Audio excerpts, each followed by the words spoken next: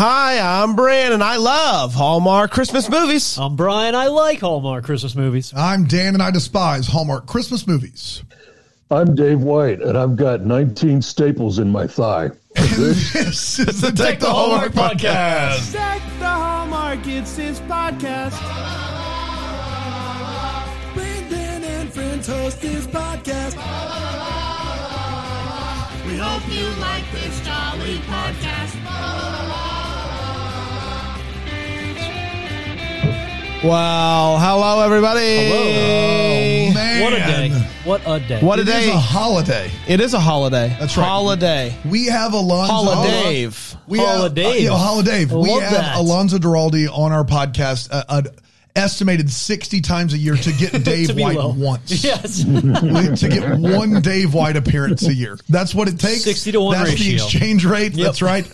So here we are. And post hip surgery, a mere 10 days ago, hip surgery. Ish. Yeah. Ish. Well, 10 almost. Yeah. Almost. How are we feeling? Is life grand? How's it going? Everything about this experience has been terrible. And the only thing that was good about it was the actual surgery and my anesthesiologist, who deserves a medal Oh, wow. for being a calming, soothing presence in the pre-op room. Because I don't know about y'all, but I am terrified of surgery and being put under and thinking I'm never going to wake up again and, all that kind of thing. I've only had surgery once before in my life, but it was not good. And this one, I was anticipating the worst, telling Alonzo all my passwords and everything. So I'm like, look, you might spend Christmas alone if I don't come back from the hospital. But two wonderful things happened on the day of the surgery. I walked into the check-in place, and the security guard, this was, by the way, at 5:00 in the morning on a Monday morning. Wow. The security guard that I had to check in first was the most extravagantly gorgeous and perfectly makeup-faced trans woman in her security guard uniform. And I said, hello. And she said, surgery? And I said, yes. And she goes, through those double doors. Wow. And I was like, thank you, my queer sister. You have given me a blessing with your very presence. I did not say this to her. She knew. But I was thinking it. She's watching now. She knows. A good omen to me that I had someone from my people greeting me at the hospital. I love it. And then the anesthesiologist comes in and he says, "How you doing?" And I said, "I'm terrified." See, I don't like to pretend how I'm feeling. And he goes, "Are you scared?" And I said, "Yes, I'm very scared." I said, "I don't know if you can see it, but I'm very scared." And then he says this, and maybe it was a line, and maybe he says this to everybody, and I'm betting he does because he's practiced his bedside manner. But he said, "Don't be scared. I'm going to take care of you like you're my family. I'm going to take care of you like you're my big brother." Wow. And I started crying. Oh, buddy. Wow. This guy, do we know his name? We can give a shout out. I could look it up in my records, but the dude was smooth and so good, and sincere. Yeah. It was wonderful. And then they cut me open and they put a new titanium F hip inside me. It's Christmas season, so the F stands for fa la la. That's not what I call it off the mic, but it's all been good. Alonzo Duralde is the best caretaker. He's a saint. Yeah. An one absolute could hope saint. for. He is tireless. Well, no, he's very tired. He's indefatigable. How about that? But he does get exhausted, and it's me who is exhausting him. And so it's been, it's been that thing where I've been old-timey convalescing and just sleeping, whatever. and getting up and doing my little exercises. You see my walker in the frame here. I don't know if you can see it. The physical therapist comes by and helps me like walk down the length of our apartment building walkway, and then I go back to sleep again. And so everything's okay so far. I'm a real pain though. Like I am very difficult. I'm a bad patient. I'm a better caretaker than patient. But Alonzo is like A+. Yeah, that doesn't surprise me one bit. And you know what, Dave? The last 2 years you've done a corgi movie and a cat movie, and so we gave you a real good one this year. We gave you a real great one to ease your pain a little bit. That's right. We did that just for you. That I'll tell you how much that worked in easing of my pain. On day one of the surgery, they prescribed oxycodone for me. Yeah, they did. And I took one because my brother-in-law, Alonzo's brother, who is also an orthopedic surgeon, said to me, you got to take the oxycodone to get ahead of the pain. And then if you find out you don't need it later, you can take it, you can stop it. But I took the oxycodone and it made me want to throw up. And I talked to the nurse and I said, how do people get addicted to this stuff? It makes me want to throw up. She goes, well, I'll tell you, there are two kinds of people in the world. There are people who it makes them want to throw up. And then there are people who it makes them feel really good. And she said, and those are the people who get addicted to it. And I said, well, it ain't going to be me. So the oxycodone was useless for any pain I had. And so was this film. But this film did make me wish that I had taken the oxycodone before watching it.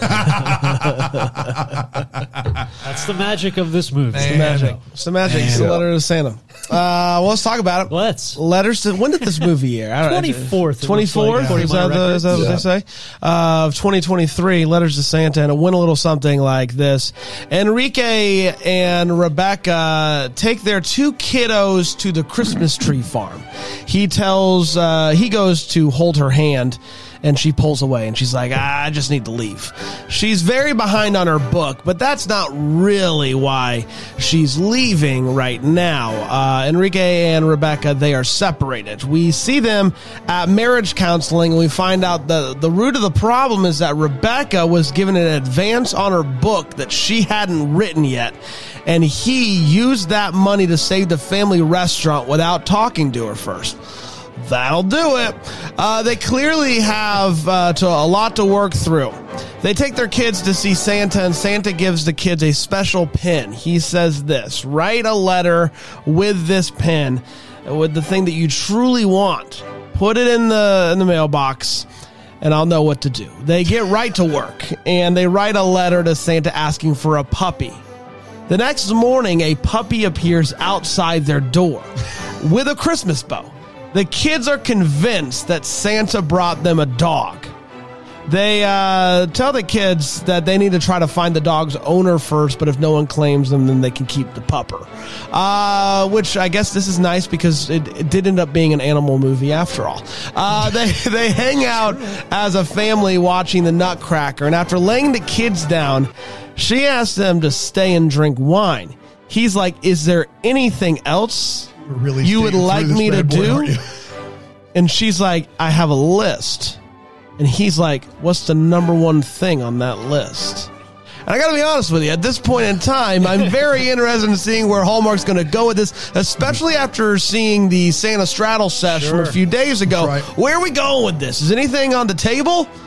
Don't worry, kids are gonna call out for Rebecca to come up because they can't sleep, and there goes any of that. So he goes to leave. The kids decide to test the Santa pen again and ask for a PlayStation. We find out that the pen is not magic. Rather, it is Grandma who is checking the mail daily and is granting the wishes. She wants to make sure that the kids have an amazing Christmas despite the weirdness of it all. Speaking of weirdness, he starts to hang out with Candy, the new assistant GM at the restaurant, who also is a person he goes to for neck massages. It's all above board. When his truck doesn't start after one of those massage sessions, he sends Candy to go pick up the kids from Rebecca. This does not go well. Rebecca is real mad. Why would you send this woman that I don't know to pick up our children? Rebecca decides to use this Santa pen thing as inspiration for this book. The deadline's coming up. She has nothing. So she's like, Santa pen. And she starts to bond with the illustrator that they've assigned her for the book. The kids ask Santa for flowers for her mom. But when Enrique finds out about the flowers, he gets real jealous and mad. The kids then ask Santa for an elf to come and help Rebecca with her book. So when they meet the illustrator, they assume the illustrator is an elf. He's new and he's British. Do the math. They're all at this party together, and Liam, the illustrator, and Candy are also there. One big weird family hanging out. That inspires the kids to make one last big request for Santa. For their family to be together again. But it's not working. Rebecca's dancing with the elf. They're mad at that. So they go to try to take matters in their own hand by sneaking out of the house and tracking Santa down. So Rebecca, when she can't find the kids, freaks out, calls up Enrique and is like, hey, I don't know where the kids are. So they go and find them at the place, and they give them a big talking to. And so they get back to the place, and they have quite the conversation. They actually talk, and she's under so much pressure due to the book deadline, so he agrees to help her. Many hands, light work. They say. And that applies to writing a book as well. So they all meet at the restaurant to help her work through the book. The kids are basically outlining all the things that they have requested from Santa, and she's like, that's good. Also, the flowers from you. Like, it's all coming together. It's all making sense. She does the pitch. Goes great. Yay, we love that. Enrique decides to shoot his shots by going back to his musical roots, singing a little ditty. And if that doesn't work for you, I don't know what does. Then you don't know what does. Rebecca and Enrique, that's all you need. They talk through things. They kiss. The family's together again. The pen is magical, I'll tell you what. And that, my friends, was Letters to Santa. We did it. Let's take a quick break. We'll come back. We'll break this movie down. Dave White's hanging out with us, letting us know all episode long right here on Deck the Hallmark.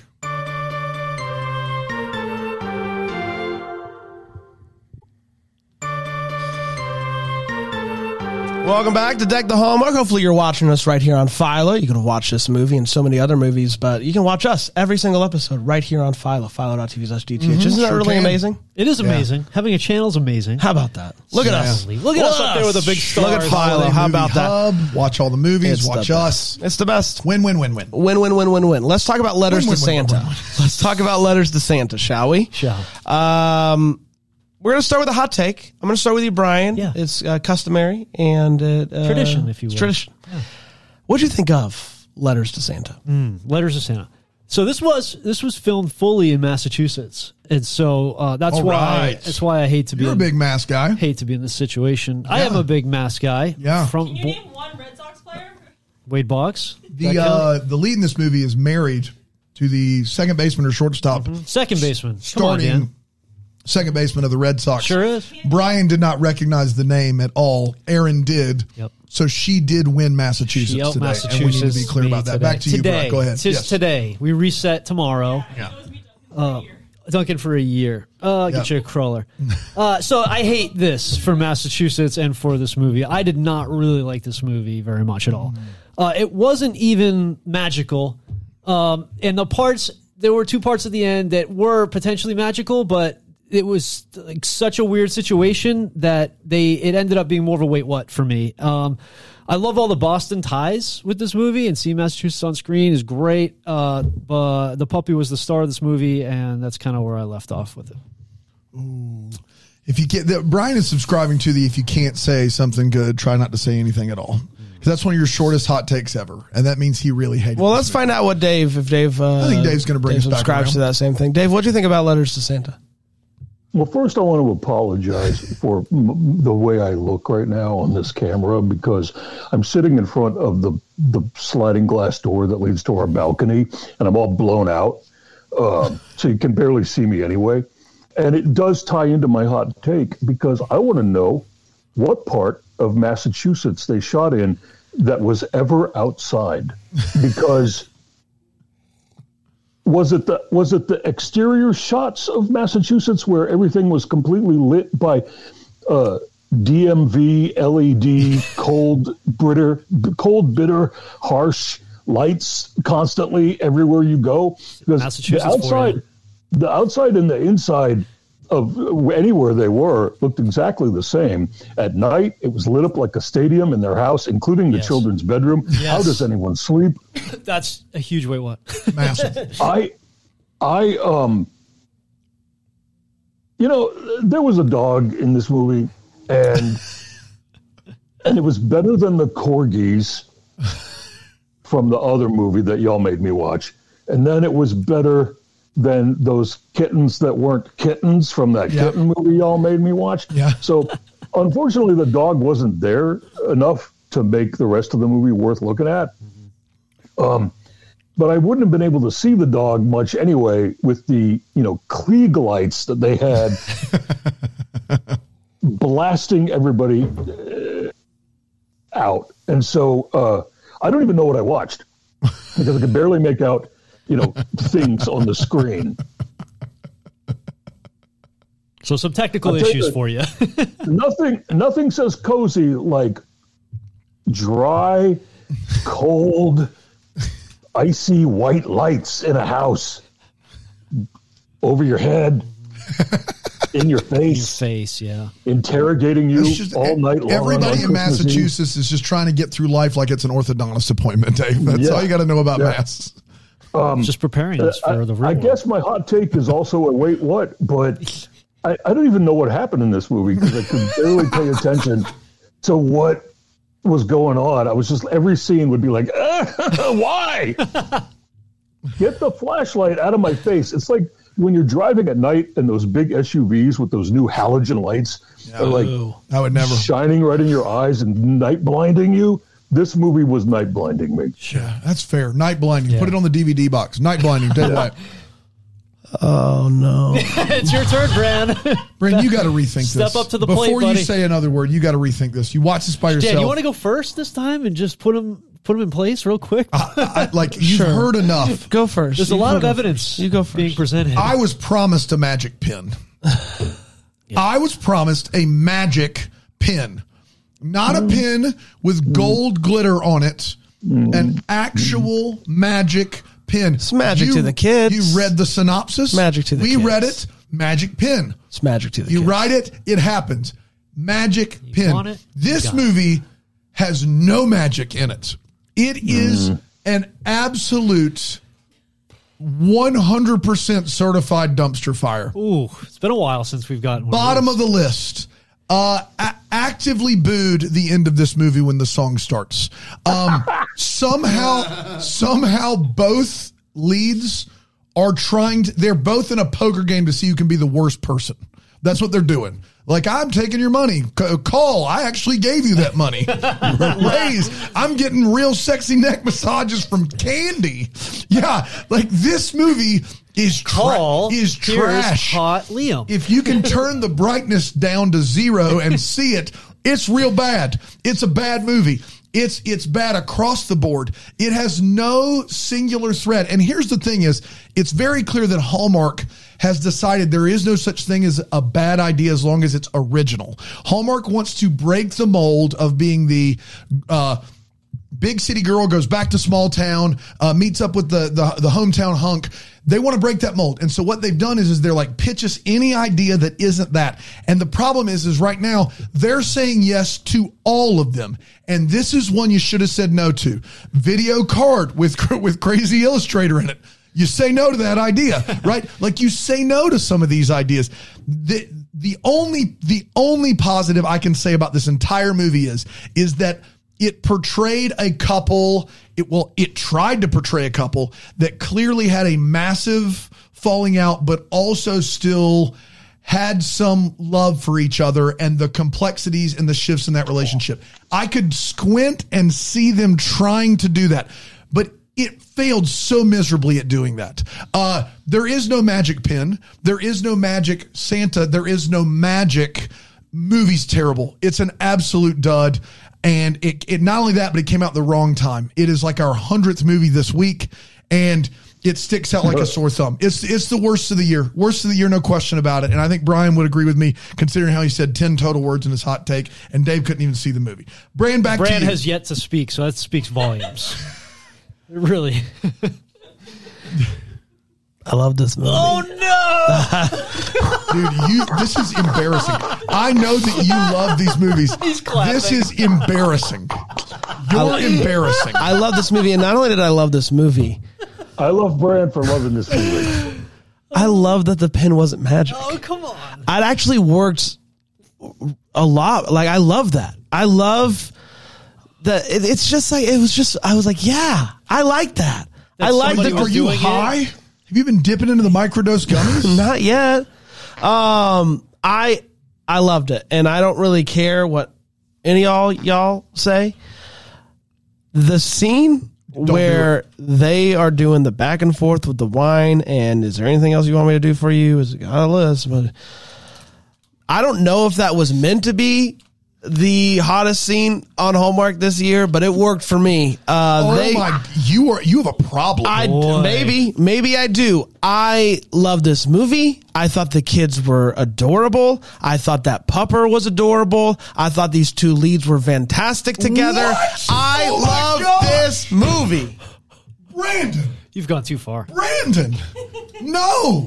You know what it is? It's the straddle sesh. You're still in a place because of that straddle sesh we got. We're still days removed from that. Yeah, you're still like discombobulated from it. What were we going to say, Dave?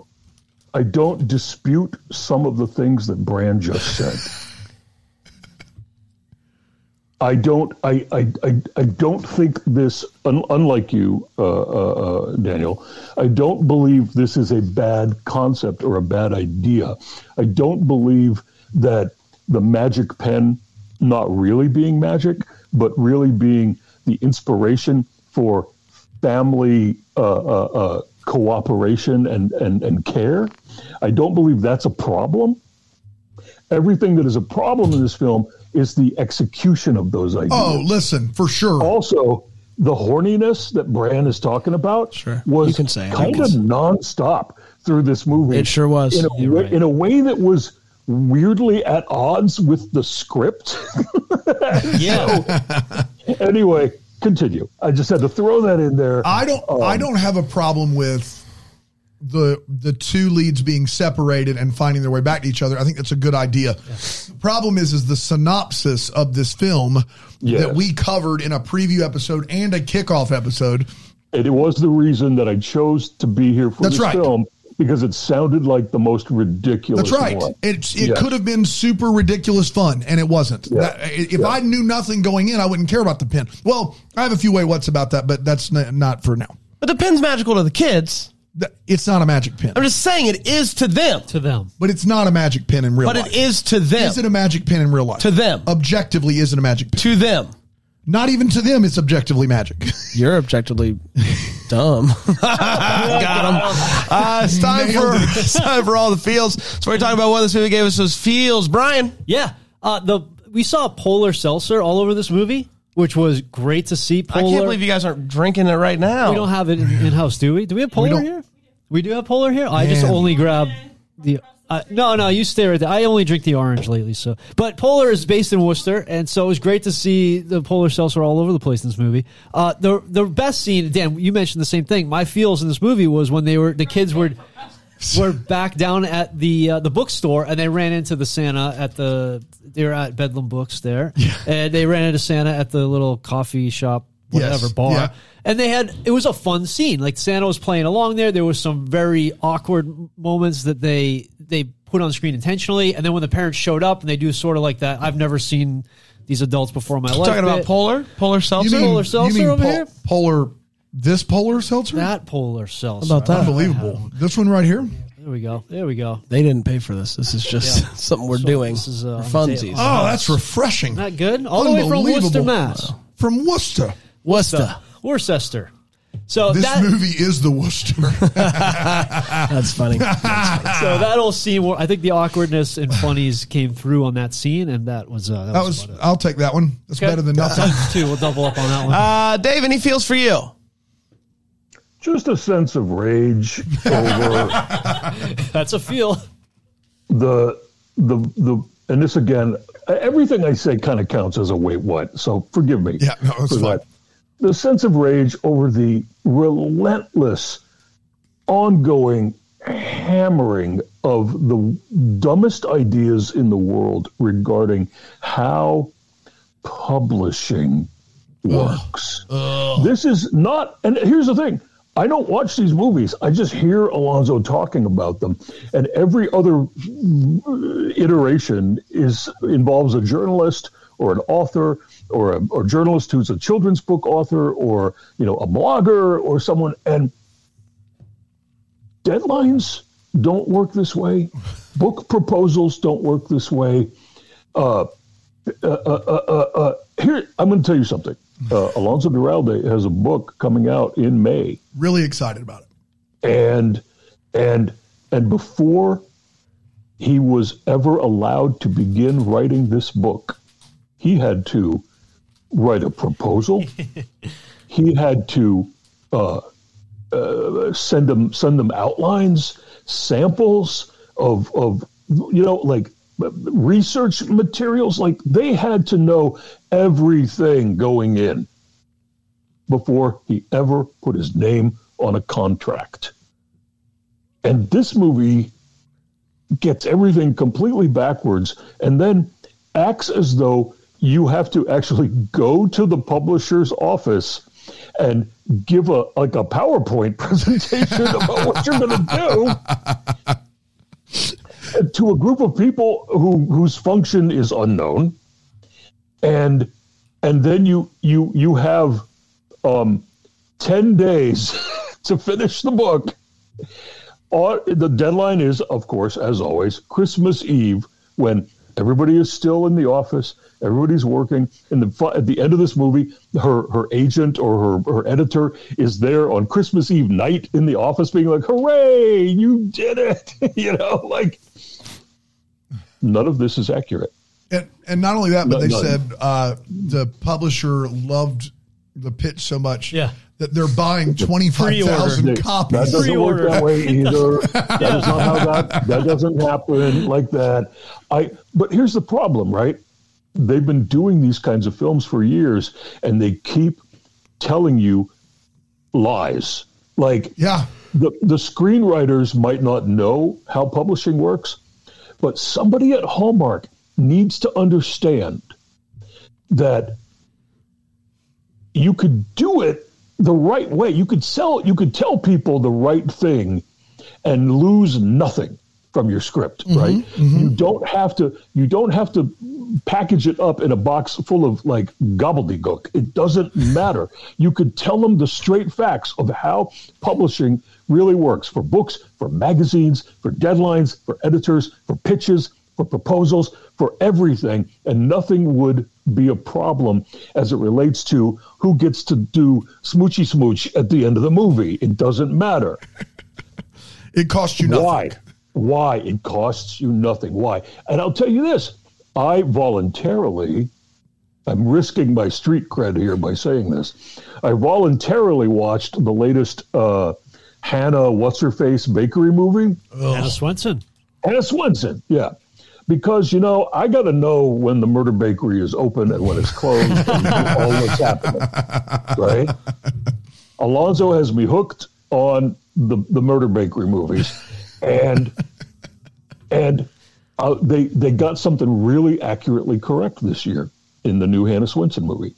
They finally, definitively, in the script, to the camera, told everybody the difference between a macaroon, which is a coconut cakey cookie, and a macaron, which is a French almond biscuit with a ganache or jammy filling inside. And they had a little bit of a conversation about the difference between these two things and how everybody from this point forward needs to get it right. So I am telling Hallmark, that is never listening to me and does not care that I exist, that I'm begging you, for the love of all boring greeting cards going forward, please get these facts straight. It's driving me insane. Yeah, I'm with you. To that point, an interesting point, of course. The person who wrote this movie had a similar process as an author would. Exactly, She didn't just get, or this person didn't just get, was given a movie, like, hey, here's money. Go write like, you don't need to even tell us what it's about. Just go write it, whatever you want to. Yeah, like there was some sort of thing beforehand. Well, they didn't vet these ideas. So I have Listen, I'm glad that any writer gets a check. Exactly. Yeah. Yes. Even if it winds up looking and sounding like what I just watched last night, I don't care. I never blame the writer of these movies because someone writes a script and then it goes through the car wash. And you don't have any control over how hot or scrubby the car wash is. You have gotten paid and you don't have a say after that, unless you are somebody with a lot of juice, right?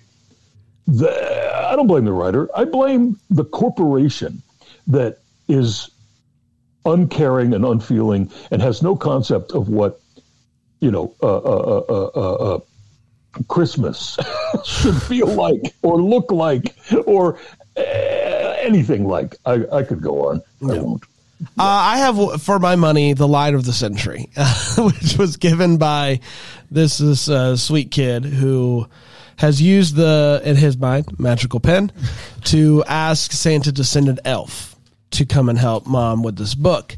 And they all, filmed a TikTok together of sorts. Mm-hmm. And this kid pauses the movie and he says, that should be dad dancing with mom, not some stupid elf.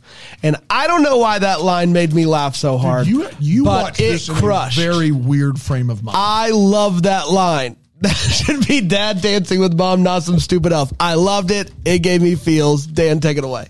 I've already done mine, but do we have a cricket sound effect? I just don't like... That line doesn't do anything for you? This kid's now mad that the elf is here? He thinks there's literally a real elf who's dancing with his mom? You need to just take a few plays off. I'm not going to. Take a lap, buddy. Well, I actually am, because I don't really have any way what's for this movie. We'll do that on the other side of the break. Oh. What?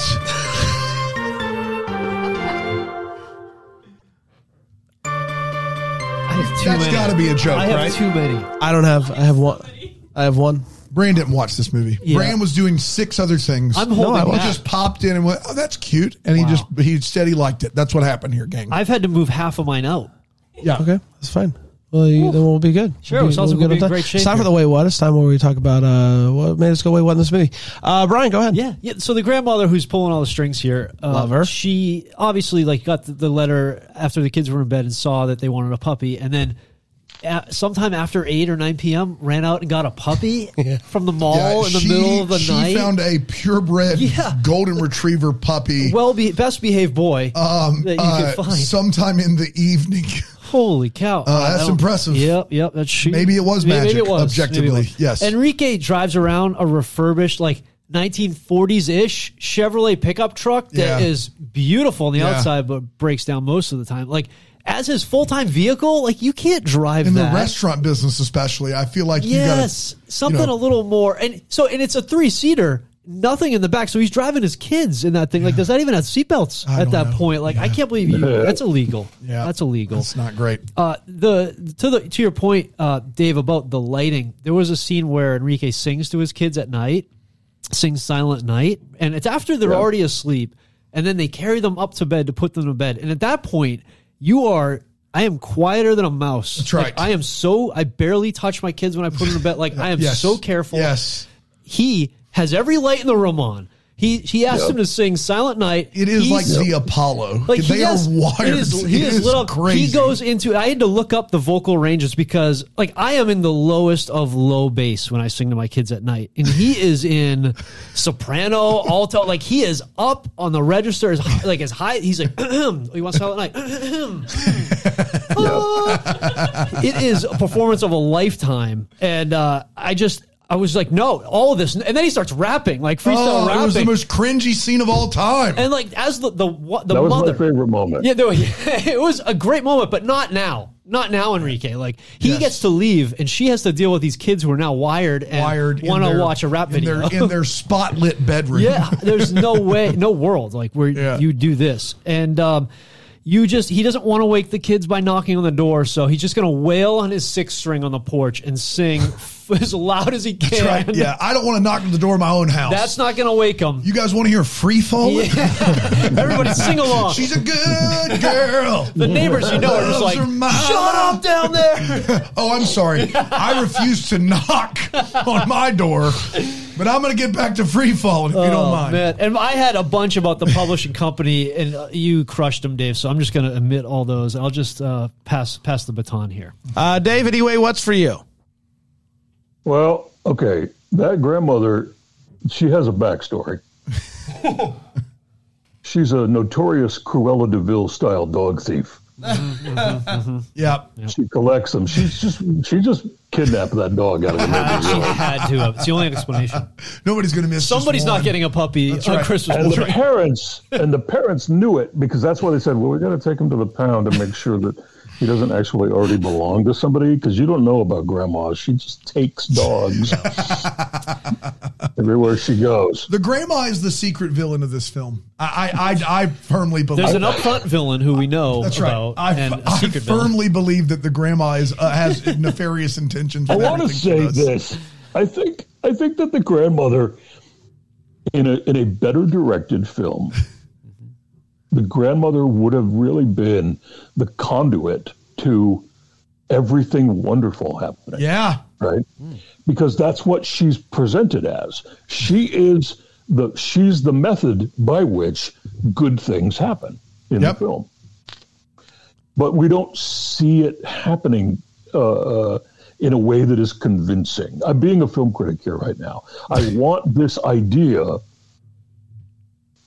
to be done in a better way, with better everything, better direction, better script, better conversations between people, because the conversations between people are brittle and non-existent.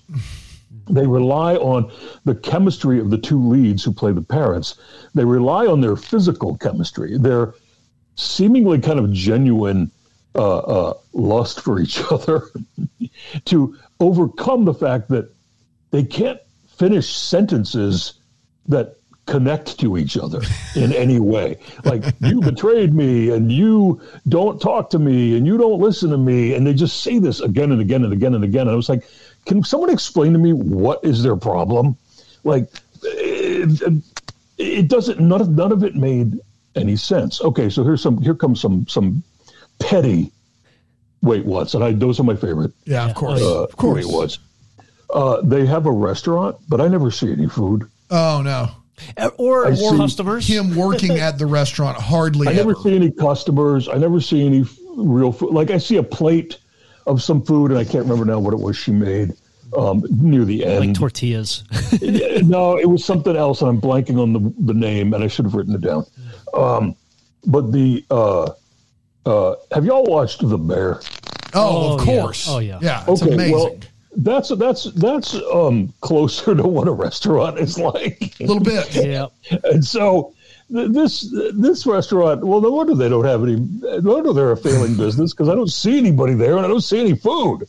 And apparently he's there all the time. He lives at the restaurant, except he doesn't. Exactly. Ever. They're busy writing kids' books there. They can't have customers. There is overall, I don't know if this counts as a wait what. I'll get back to my petty wait what's in a second. But there is overall a slowness to this movie. Yes. That makes me feel like I needed more people talking about what's really going on without these constant sort of like, you're being mean to me, well, you don't listen to me. Oh, well, you are getting a massage from a lady that is a fitness instructor who knows exactly what she's doing, and it's all above board. And man, but I'm still upset. The slowness of this threatened to give me a blood clot in my surgical site. And that is a problem That sounds for dangerous. a person who is trying to convalesce. Yeah. I was bewildered, Dave, when I realized I was only 35 minutes into the movie. I couldn't believe I was only 35 minutes in. I was angry about it. I do not like the therapist at all, because I don't know if anybody in this room has ever been in therapy, but here we go. Yes. And therapists are calm. They don't badger you. That's right. into telling. First of all, they don't give you the answers like this one does. Nope. In the movie, they don't pester you into into doing things like this one does. They don't give you attitude like this one does. It was a really weird moment to be in the therapist office with these two people. Yeah. To that point, because I had that one, I don't know. I'm sure there's some bad therapists out there, but we found the worst one. The two, Decky for her? The couple starts to raise their voices at each other. And the way she stops it is by matching their pitch. Right. Like she jumps in as loud as them. And I've not been to therapy school, but I'm pretty sure you don't join in on the yelling. I'm pretty sure that's not how that works in therapy. It's ridiculous. I don't want any children to watch this film. Fair. Because it will give them ideas about what can possibly happen. In real life, you don't write a letter to Santa asking for your parents to get back together again, and I'll tell you why. When I was 9 years old, my mom ran off with my future stepfather. You know what I asked for Santa that year? Guess. Guess what I didn't get? Guess. And so, like, kids should not see these things. Kids should not see these kinds of things. Yeah. Let the child understand cold, hard reality and muddle through somehow, like Judy Garland sang. So here's another one of my wait what's. I don't like a skinny tree. I don't like an artificial skinny tree. You've seen those skinny trees? Yeah, I've seen the skinny tree. Yeah. I hate those things. I despise the skinny tree. I think they are an abomination. And I think that when they are in a Hallmark movie, the characters in those films who have that in their home, they're morally bankrupt people. And so I saw these people had a skinny tree, and I hated them for the rest of the film. It's a good thing we don't know anybody that's got one of those. Am I right, gang? Who's got a skinny? Who in this room has a skinny tree? Producer Aaron. You can't see her hand, just but it's one. raising high. Why? Defend yourself. She is. I don't think her mic works, but she works at Michael's. She has a small apartment, and the tree. She had a voucher and a discount, and got the tree for $13. But it's all right. You get a pass. Yeah, you get a pass. There you go. You get a pass. You're not morally bankrupt. That's a real life. That's a real life set of circumstances. Sure. That's right. It's true. Yeah. So you get a pass for that. But in fiction, when you have a gigantic house and you jam a tree in the corner in between. I'd have a giant. That's right. They should have a tree on the porch. That's right. Yeah. The tree that they put in between the wall and their couch. There's like, we can fit this tiny little boy right in there. Yep. I would like to understand the Santa Claus in this movie for a moment and why no one's waiting to see him. Why do these kids just get to hop right onto his lap with no line? You ever been to take your kids to see Santa? Oh. You're going to wait 90 minutes to see Santa. It's miserable. You're going to be in line. You know why I don't have kids? I don't want to take them to see Santa. That's why. That's why. More than enough reason to, for sure. This is the least busy Santa in the world. The title treatment, the font, the typeface, the title treatment for this movie is extremely ugly, and I was angry about that from the very beginning. I hate Zumba. I don't think anyone should do Zumba, mostly because I can't do anything right now with my hips. Maybe in the future, when I can move my hips again and I have two new titanium fa-la-la hips, I might join a Zumba class, and I'll let you all know if that happens. Currently, it just felt like Candy was taunting you. Right now, exactly. Candy was taunting me. What else do I got here? When dude pats himself on the gut. Yeah, get out of here. Basically insinuates that he's fat. And I'm like, come on, bro. Guy? Guess what, dude? My orthopedic surgeon made me lose 70 pounds before I could get surgery. I used to weigh a big, beautiful, bouncing 325 sexy pounds. And now I weigh 248 pounds. And I feel weird. I feel like a twink. I feel like Timothy Chalamet right now. and it's strange, and I don't like it, and I had to do it. So don't you go around patting your belly, you 160-pound actor, and being like, "Oh, look at me, I'm so fat. I need too many donuts." Shut up. Yeah. Shut up. Speaking of, give me Dave White as Wonka any day of the week. You can catch Dave White December 15th in Wonka.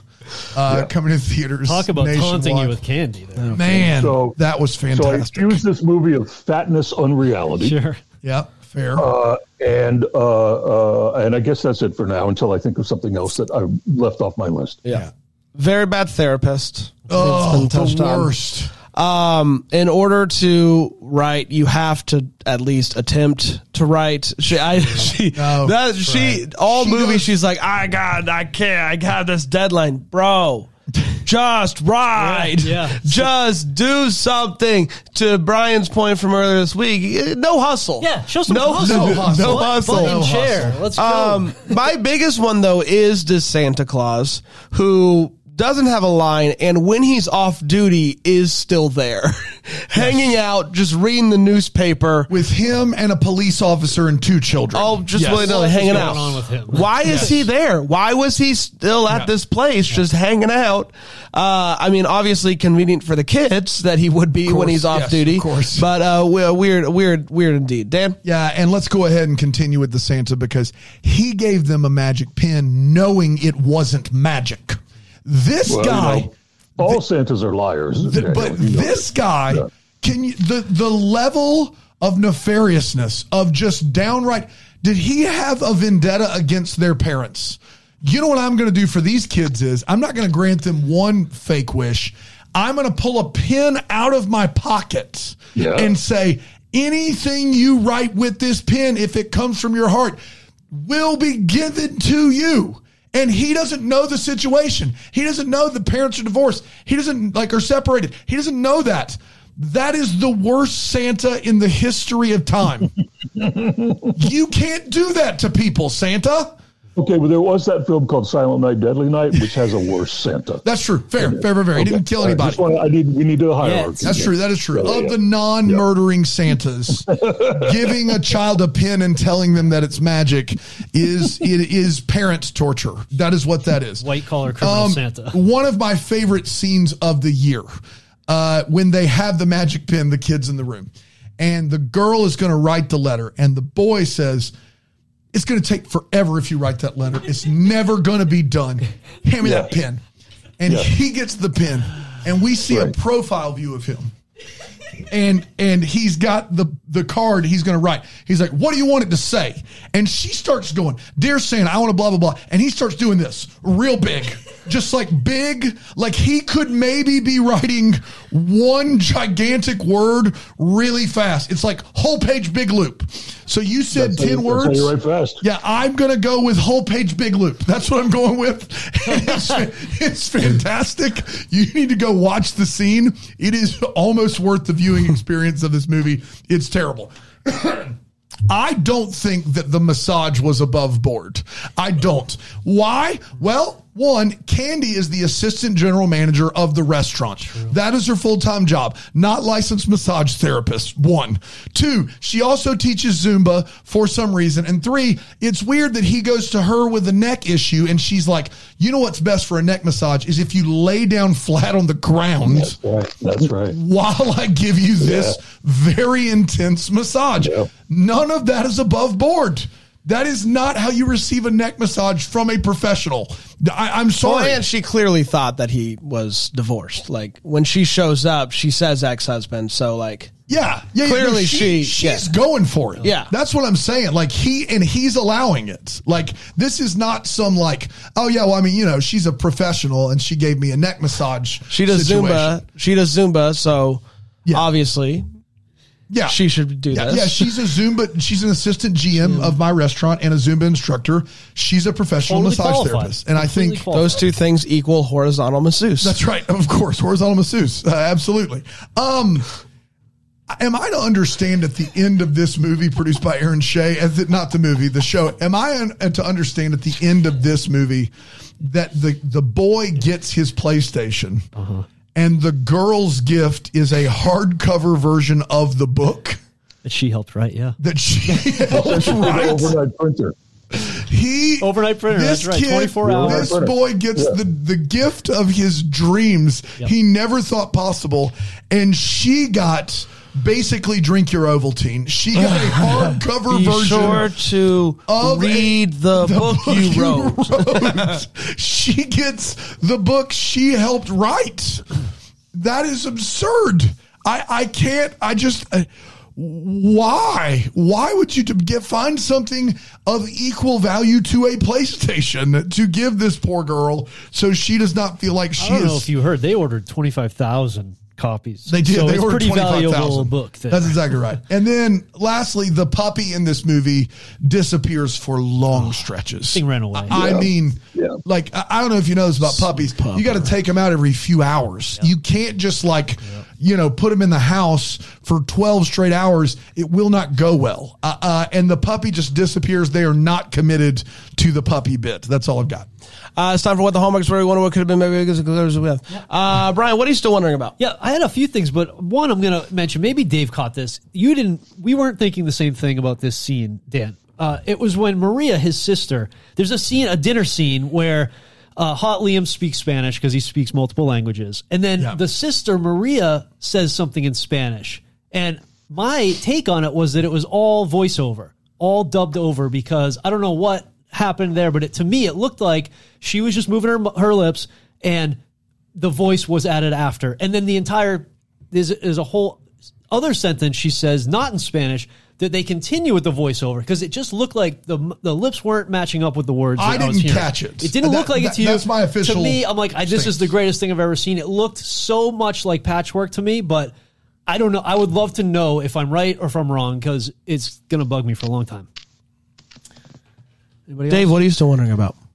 I'm wondering why at the end, when he sings that loud song to her on the porch that threatens to wake their children, why the screenwriter couldn't have come up with a fun word to rhyme with husband, like flusband or something. Just make something up. Instead, they follow up this clunkety line in a song in which all the lines are clunkety. With I don't even remember if it rhymed or not, or something like, but I love you, baby. Like that was how it ended. Really good. Rhyme something with husband or get out of here. Yeah. So get out of here. Rhyme something with husband or get out of here. It's clear as crystal. On the doorstep. Liam's a star. Love Liam. I don't know who Liam is. He's the illustrator. Hot Liam. Hot Liam. Yes, got it. Come on, Hot Liam. Hot Liam the elf. What we don't get is much of Liam's backstory, which is apparently he is an illustrator that gets to do whatever he wants to. That's where he's at. Yes. And he, just like the publisher, doesn't know what her story is going to be. Just loved her first two so much. That flew over from the UK. So what is a comparable? What's a comparable illustrator to Liam? Like in real life, because he is somebody who can pick whatever jobs he wants to and chooses this one with no other information. So he seems like a very powerful person. It seems like a very powerful role, but I don't know. Dan? The way I was understanding the TikTok video is that it was in lieu of a Christmas card, correct? That's how I understood it, yeah. Is like they sent that out as their Christmas card. Why was Liam in the Christmas card? And Candy. Why was was she there too? Candy was not in it. Candy's there too, isn't she? No, okay. Just Liam. I thought Candy. She was would have there been in it if she were there, though. They'd let anybody. Who's there when it happens? The year before, they say, "Well, the UPS driver." Yeah, the UPS driver. Oh, anyone they who's do there? say the UPS driver was in it. There you go. Right. I got my question answered. Boom. I feel like at this point it's airtight. It's an airtight. It's an all-play situation. We did it, everybody. Congratulations. Lots of verbal arguments, sparring. fighting. Sure was. But were there any fist fights, any action sequences that perhaps we missed? There's only one person who can tell us that. It's Vic Webster. Here's a fighting chance with Vic Webster, which Dave White will not be able to hear. Fighting chance with Vic Webster. A fighting chance with Vic Webster. Was the fighting in the movie? Did someone get hurt? It's a fighting chance with Vic Webster. A fighting chance with Vic Webster. A fighting chance with Vic Webster. Vic Webster. Oh, this one was full of action. During the commercials. A fighting chance with Vic Webster. Vic Webster. And he comes up with something different every time. It's very impressive. Love that It's guy. very, very Love Vic impressive. Webster. Yes. Also love Dave White. Dave, thank you so much for joining us for our yearly get-together. This was everything I hoped it would be. It was also everything I hoped it would be too. Minus my leg is swelling up now, and I think it's because of y'all. Yeah, we're done. Yeah, you need to go. You better figure that soon. out, buddy. We I'll love send you. a magic pen And may we be the Yes. first to wish you a Merry Christmas. Merry Christmas. Deck the Hallmark's a Bramble Jam podcast is produced by Aaron Shea. For more information on Deck the Hallmark, you can go to deckthehallmark.com. For more information on the Deck the Hallmark family, you can go to bramblejamplus.com. Deck the Hallmark is presented by Philo TV. For a free trial of Philo, go to philo.tv/DTH.